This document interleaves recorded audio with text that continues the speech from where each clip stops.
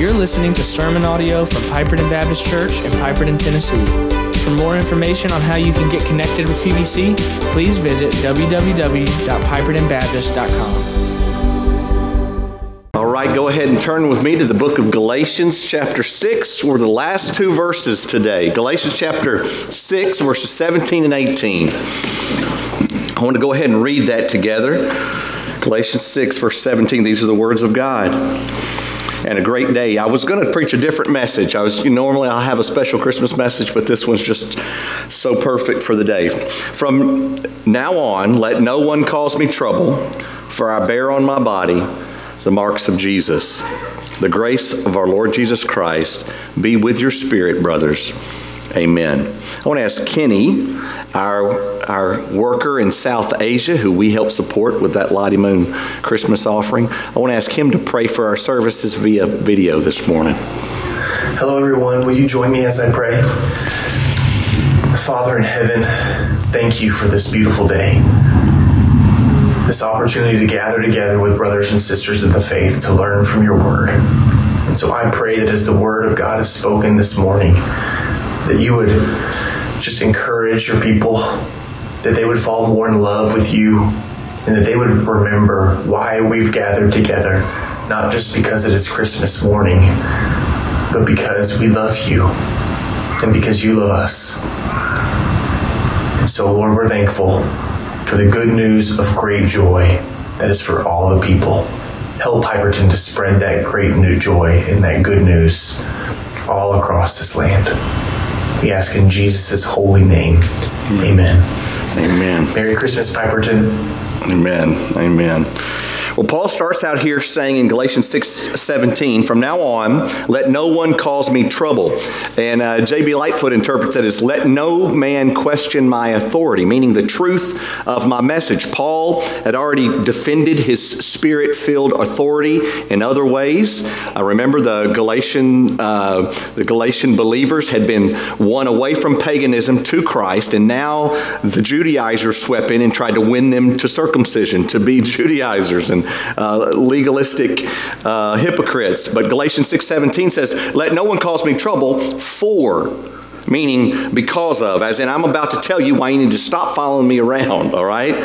And Paul continues, let no one cause me trouble, for I bear on my body the marks of Jesus. Now, he bore the Spirit of God in his soul, and he bore the burdens of others that we talked about in weeks past. But now he bore the marks of Jesus.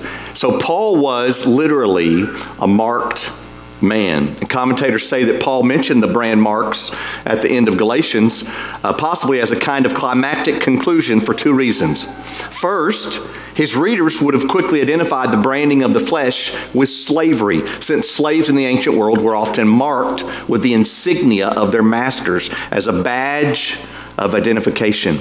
In addition to that, certain devotees of other religions also tattooed themselves as a way of showing their devotion to certain deities or cults. So it's like Paul saying, hey, I've been branded too. He's saying to those pagans, I have brands. I'm a slave of Jesus Christ. I'm no fair weather Christian. I'm not speaking metaphorically as in I bear in my body. I say I bear on my body. Literally, scars.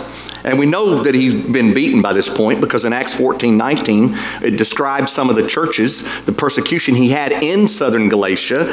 He says, but Jews came from Antioch and Iconium and have persuaded the crowds. After persuading the crowds, they stoned Paul and drug him out of the city, supposing that he was dead. Again, in Acts 16:22, the crowd joined in attacking him, and the magistrates tore the garments off them and gave orders to beat him with rods.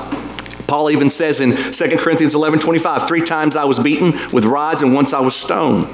Paul even challenges us as believers to share in the sufferings of Christ. 2 Corinthians 1:5, for as we share abundantly in Christ's sufferings, so through Christ we share abundantly in comfort too. Matter of fact, that word marks is the word stigmata, right? Not just referring to the branding of a slave, but maybe Paul says it to refer to the branding of circumcision, saying, hey, you want to show your spirituality by a mark of circumcision? How about the better mark is persecution? Someone once said, in heaven, God's not going to look for our medals. He's going to look for our marks. I'm not saying we should seek those out like self-masochists, but the marks of Christ. And even last week, we made much of the cross, the sufferings of Jesus, the physical marks that come with persecution. There's fear and trembling at the cross. There's repentance and faith and eternal life found, not by the marks of us, by the way, but by the marks of Jesus. So what does all this have to do with Christmas? Well, the marks of Jesus aren't just seen on the cross. They were seen some 33 years before in a manger. Now, this happened when Jesus laid aside supernatural, eternal independence to become natural, mortal, dependent flesh, dependent on his own fallen creation. That's a weird place to put yourself in. On the cross, Jesus was dependent on the Heavenly Father to raise him from the dead, but in the cradle, Jesus was dependent on his earthly father to protect him.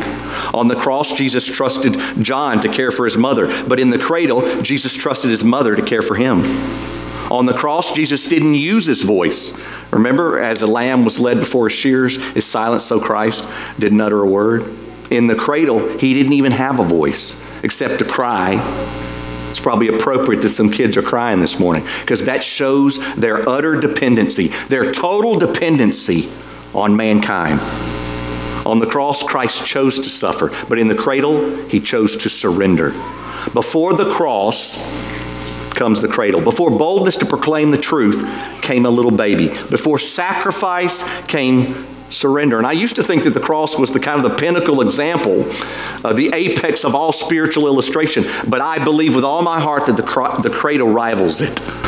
God became flesh. He didn't descend as a full-grown man, right? He didn't skip infancy and dependency and all the phases of physical life. Church, Christmas is more than the example of generosity from the wise men. It's more than the star in the heavens that guided the wise men to Christ. It's more than the power of all those fulfilled prophecies the moment Jesus entered the world. It's more than all that. Paul did bear in the marks of Jesus in his suffering. We see that in his letters. But Christmas is more than that. The birth of God, listen church, was the single greatest example of the dependency on God that God had ever made. Paul was most like Jesus in his dependency on his plan. Friend, you will suffer as a believer, but you'll not ever suffer like Christ because you aren't perfect. So the physical marks alone that Paul bears in his body don't make him just like Jesus, because he even says our momentary afflictions can never compare to our perfect Christ's afflictions. But you know what can? You know what we can do to be most like Christ this Christmas? Make our lives fully dependent on him. Because he made his life fully dependent on God. God rested on the seventh day, not because he needed rest, but as an example for all eternity. Later, Christ was baptized, not because of repentance of sin, because he was perfect, without sin, but as an example to us. And wedged there in between creation and the crucifixion is another C word called the cradle.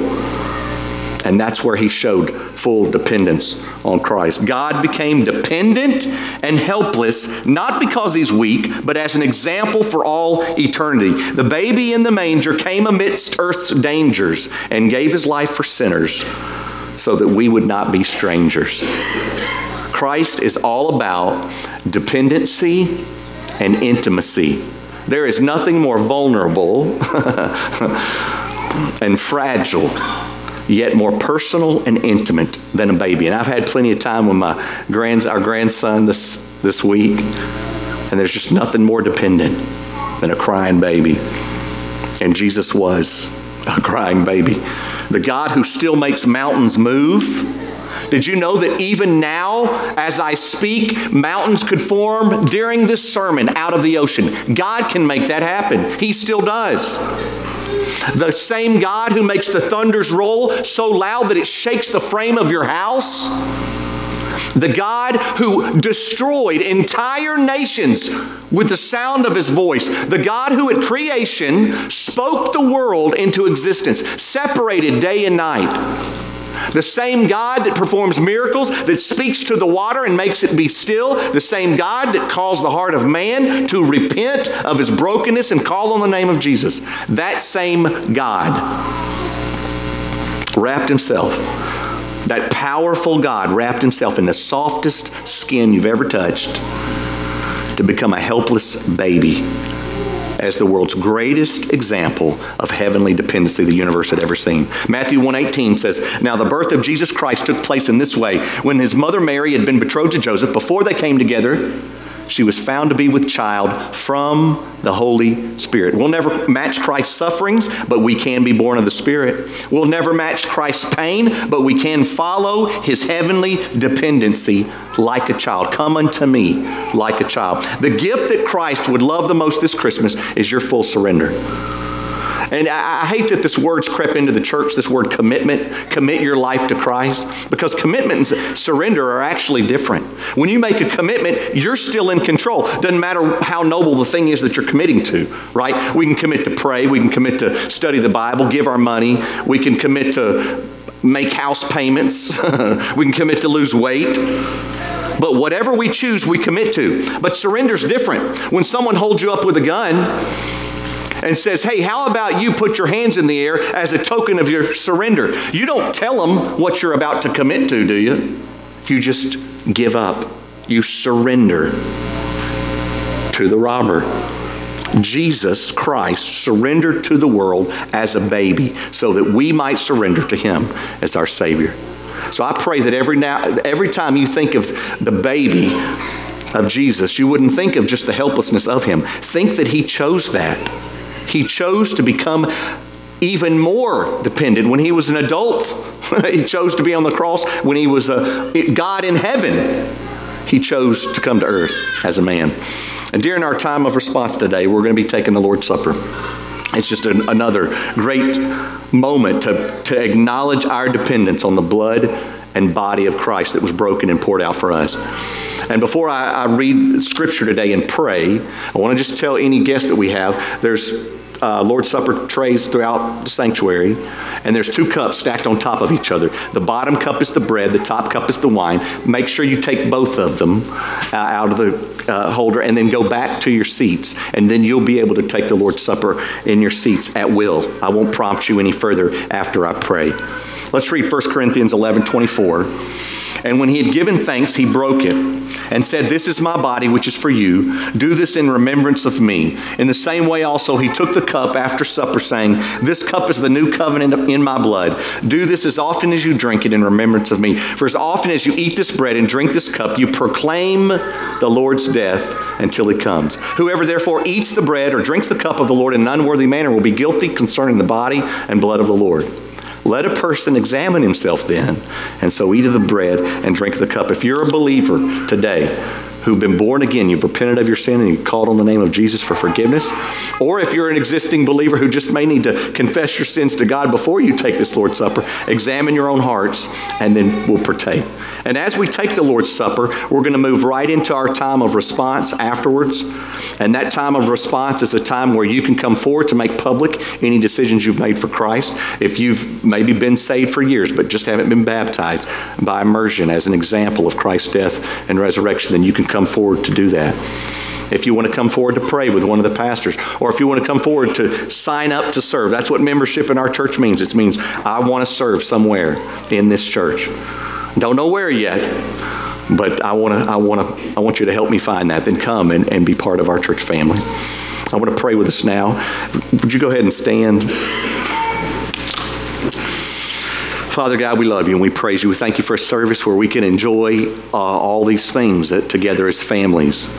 We pray that if there are sins in our hearts that we need to confess to you, we'd confess them now so that we wouldn't take the Lord's Supper with sin, God. We see the Lord's Supper as an example of what you did to help our sin be taken away. But it still means we have to take part in it. We have to pick up that cup, and we have to pick up that bread. And so in the same way, Lord, we have to call out to the Lord daily to say, God, forgive me for my sin. I know I'm saved, but God, forgive me. Help me to take this Lord's Supper in a way that's honoring to you, Lord. We honor not just your birth, but your death and all the parts in between, God. And for all eternity, we'll worship you, Lord. Let this be a moment and an example of what we're going to experience in heaven for eternity with you. In Jesus' name, amen.